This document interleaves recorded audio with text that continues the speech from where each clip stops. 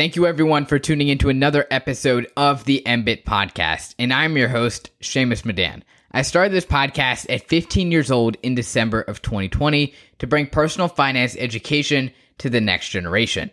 Now I am 16 years old, and the podcast has evolved to interviewing entrepreneurs, VCs, GPs, and founders of public companies, all of which are designed to delve into insights that have not been shared elsewhere for the next generation of those interested in business. Recently, I ventured into the VC space as a venture fellow at Blitzscaling Ventures, which is backed by the co-founder of LinkedIn. And I am interviewing those farther along in their journey to learn more on everything that I and the audience is curious about. If any of the above sounds interesting to you, make sure to subscribe to the podcast and share it with a friend. And now, back to the show.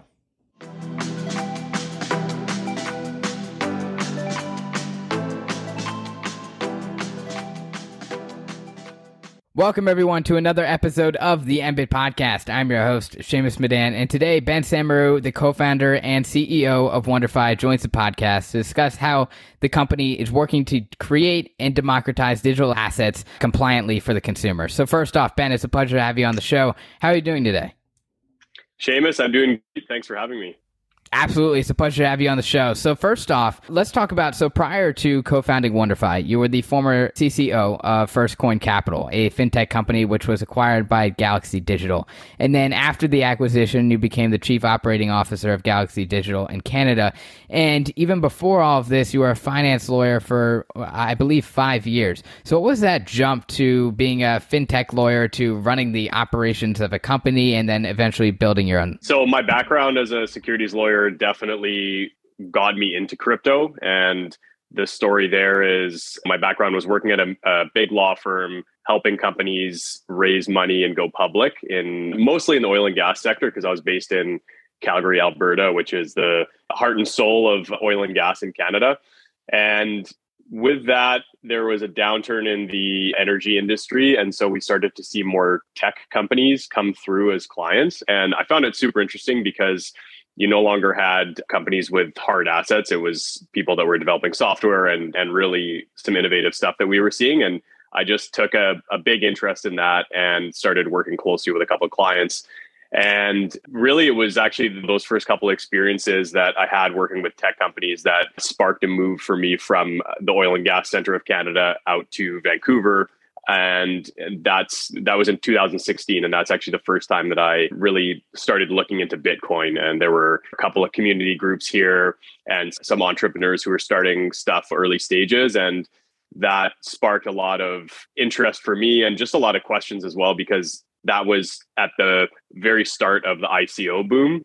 And so being a securities lawyer who had helped companies raise capital, that was really right kind of in my wheelhouse. And so I got involved with a lot of the early entrepreneurs in Canada and in the States who were in the crypto industry. So got involved with advising on legal aspects and then also on some commercial stuff as I started to get more familiar with the industry.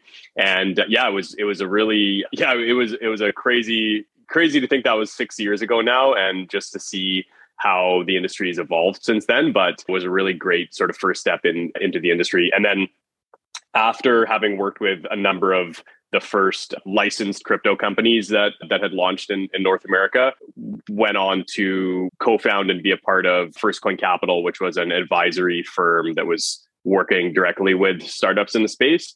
And we sold to Galaxy Digital in 2018. And that was actually part of the first publicly listed crypto company globally. So it was a really interesting process to go through, which was led by Galaxy, but had to clear the securities regulators. And there was a lot of things for them to wrap their heads around in relation to crypto. And Galaxy had a bunch of different business lines and crypto on their balance sheet, which was new for regulators. It was new for auditors. And so it was just a super interesting process to go through. So that was kind of my evolution from being a lawyer into getting really heavily involved in the crypto industry. And I'd say that while it seems like a pretty natural progression, it is also a very different skill set, I would say, that's required to be a lawyer and then to step more onto the product operations executive side. And have found that to be definitely a completely different use of your brain to switch over to that. Yeah, and for those who might not be as entrenched in the DeFi ecosystem or is not super familiar with it, how would you describe DeFi very simply in just one sentence? And then the problem it solves, you can describe that in more than one sentence. Sure. So it's peer-to-peer banking. It would be how I would describe it in one sentence. And it obviously bridges to more things than just banking, but I think that's one of the easiest ways to understand it and to look at it. And there's so many different use cases in DeFi, and I think we're still just really at the tip of the iceberg. But I think people are so entrenched with the traditional banking system and savings accounts and how lending works and so on and so forth. There's numerous examples within DeFi where when you cut out a middleman and are able to transact peer-to-peer and take full advantage of the technology that's behind a lot of these DeFi protocols, there are significant advantages just from an efficiency standpoint and from an economic standpoint as well. But really, I think the big draw for DeFi and really the reason that digital assets, DeFi, crypto are here, period, is in relation to accessibility. And there's so many people that are underbanked in globally, even in North America and the United States, that don't have proper access to banking and credit. And then when you get into other nations worldwide that just don't have stable economies or stable currencies, the value proposition for crypto, digital assets, DeFi just grows and grows and grows. And so I think that one of the things that I find is, especially being based in North America, a lot of the conversation around crypto really is driven by investment and profit. And that's fine, because obviously that drives in a lot of early adopters and a lot of capital and talent into the space. But really the long-term use case and the way that this succeeds and is beneficial to the world is through adoption globally and really being able to lower the barriers to entry to finance for people and making finance more equitable and inclusive. Definitely. And after your executive roles in the business industry, I was talking to Siraj. He's the chief technical officer of this startup called Bubble.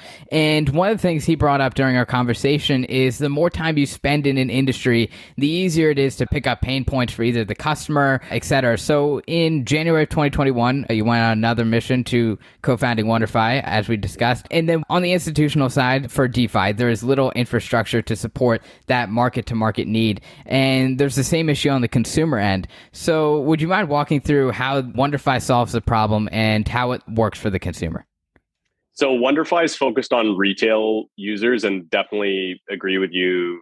The longer that you're in a space, the easier it is to identify pain points. For us, myself and my co-founders, it was really seeing that there's so much potential behind DeFi. It's at such an early stage, but it's so complicated to use. And that's actually something that I've felt in the crypto industry since I got involved in 2016, was even before decentralized or well-recognized decentralized apps and protocols were in use, the usability of crypto is really tailored towards a very certain demographic, which is people that are more tech savvy, younger. And I think there tends to be this sort of insular bubble that happens and gets created when you have a lot of people that are within the industry building products for people in the industry. And again, going back to my point earlier, digital assets only matter if they're accessible to everybody. I truly believe that. And so I think what we saw at the end of 2020 and early 21, and I think it still is the case to a large extent today, is that the same issue we've seen with a lot of growth of technology, where it's engineers building for engineers at an early stage. And again, that's part of the evolution. But for you to be able to get to something that's able to even come close to mass adoption, there needs to be a dumbing down of what's being offered, because the masses do not care about the same things and problems that the early adopters care about. And things really change along the way there, especially in something that's as quickly evolving as crypto and DeFi. Definitely. And with the multiple acquisitions in the past with companies like BitBuy, Coinberry, and then more recently Blockchain Foundry, how have you been taking advantage of acquisitions to further grow WonderFi? And what's your process like internally, whether you decide to acquire a company or just build it out on the WonderFi platform itself? So I've been a firm believer from even before when we started WonderFi that there are certain sectors within this industry, or subsectors, I should say, that are really ripe for consolidation. And one of the markers for us in the North American market was, even within Canada, which is a population of 50 million, there's 30, 40, 50 different crypto exchanges that were in operation and all competing for essentially the same customers. And when you start to see that type of saturation, there's a lot of disadvantages for the companies themselves to continue standalone, but then also for the market, because there's economies of scale that can come into play, which, if realized and executed properly, can end up allowing companies to bring better products to market, offer better pricing and things like that. And so we saw that right off of the bat. And so our acquisition consolidation strategy has really been around finding these great assets that have a very significant track record in terms of transaction volume, revenue, great product and technology. And then I think that the really key piece comes down to the team. And I think that through consolidations like WonderFi is doing, you really are able to bring together some of the best technology and product and leadership talent that has been in the industry for many years. So we're really fortunate to be in a position where we're able to move on those types of deals. And touching on your question of what we look for, I think kind of covered off a few of the key areas, but I'd say really the most important thing comes down to the team. I just, like many of the startups that you talk to, who I feel would share the same view. I think execution is key, and that's no different for a startup that's just been founded on day one, or someone that's 2, 3, 4, or 5 years into the company. You can make or break things with management and how you execute on the vision of the company. And so we feel that that's really a key criteria is the people behind the company. Definitely. And speaking of making or breaking things, I think one of the things that can happen, especially when going out and acquiring a bunch of different multitude of companies, is there could be a culture disconnect between the companies that are trying to be acquired. So what are you doing to make sure that that culture disconnect doesn't happen and that you have smooth workflows between teams? So a lot of that happens prior to moving forward with an acquisition. Initial discussions we found definitely really help you suss out if there's an alignment in terms of values and mission going forward. We've definitely talked to a lot of solid businesses that don't have a desire to expand globally, for example, whereas that is really a cornerstone of what we're doing. Is we built a successful, compliant, regulated business within Canada, and we're looking to replicate that in other G20 jurisdictions. And so I think that alignment you start to be able to suss out pretty early on through conversations.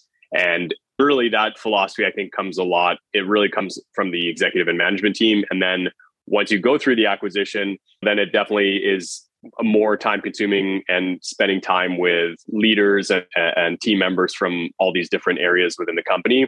And I think it's just about communicating, articulating a clear vision and really getting people excited about what you're doing. I think that with any acquisitions and consolidation, I think there's a level of uncertainty that comes within both sides. And so what we've tried to do is really be clear from the outset about where we're going, what this means for everybody, and really just get people excited about the mission. Because I think we're super excited about the path forward and what that holds for not just for WonderFi, but I think for the digital asset industry over the next 2, 3, 5 years.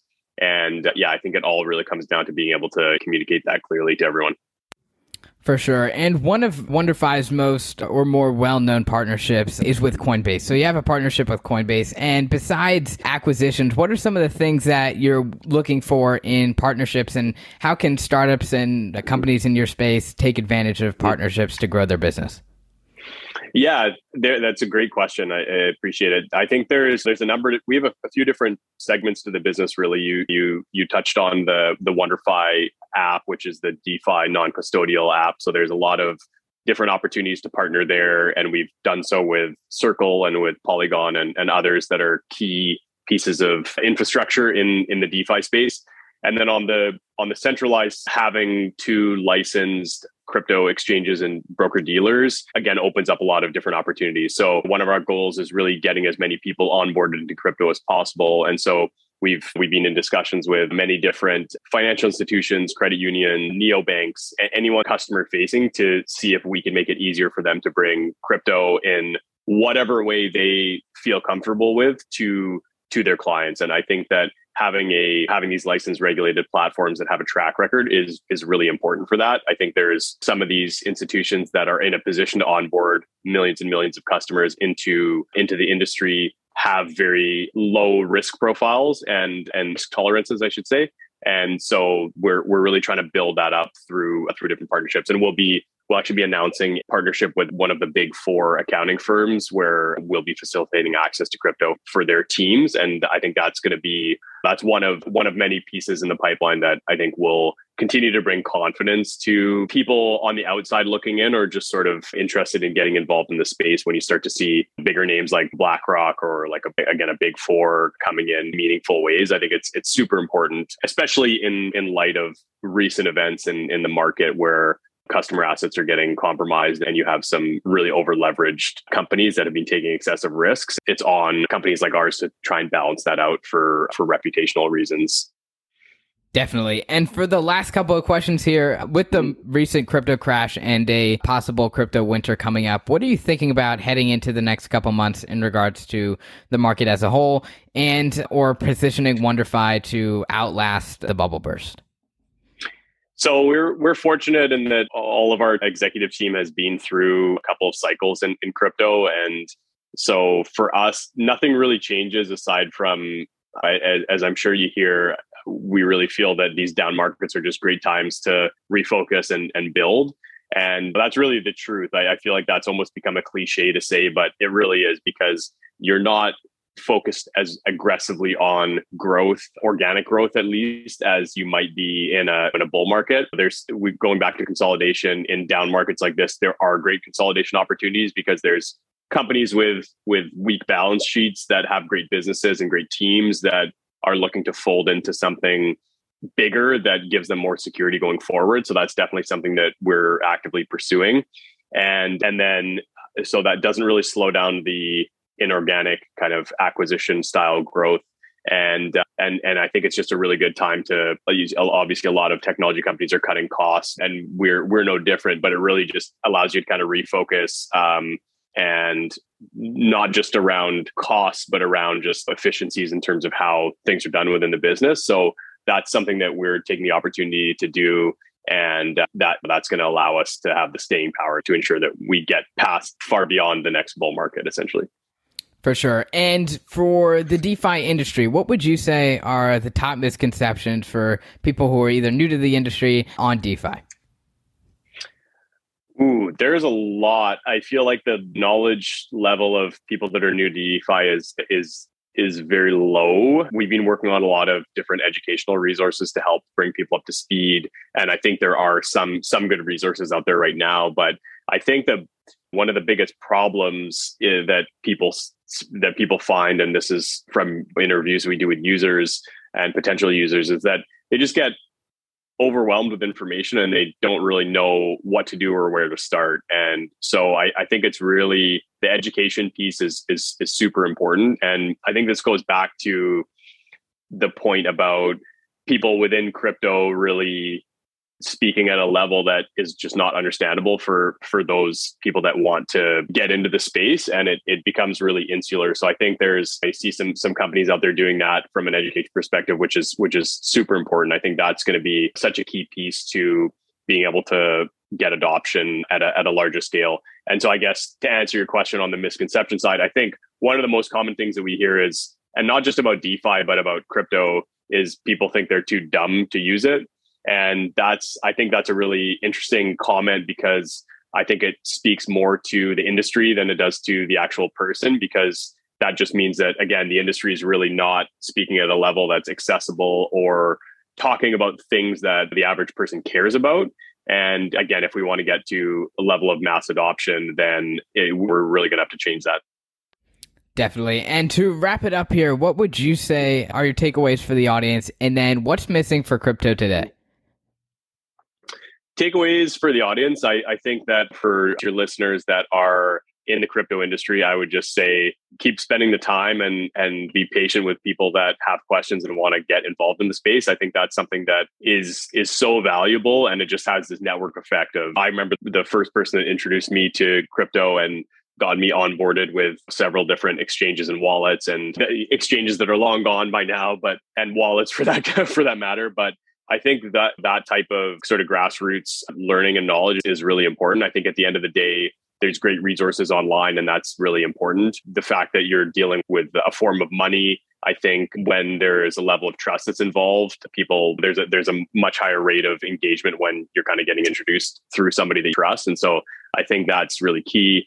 And I would definitely encourage people in the industry to keep doing that. And then for those outside, don't be too intimidated by it. Obviously, there's large risks associated with getting involved in the crypto industry in whatever way that is. And so I think it's always about being smart, risking what you can afford to lose. But I think there's starting to be some really great resources out there that will help to introduce people into getting involved with trading their first crypto and just kind of getting involved and getting their hands dirty.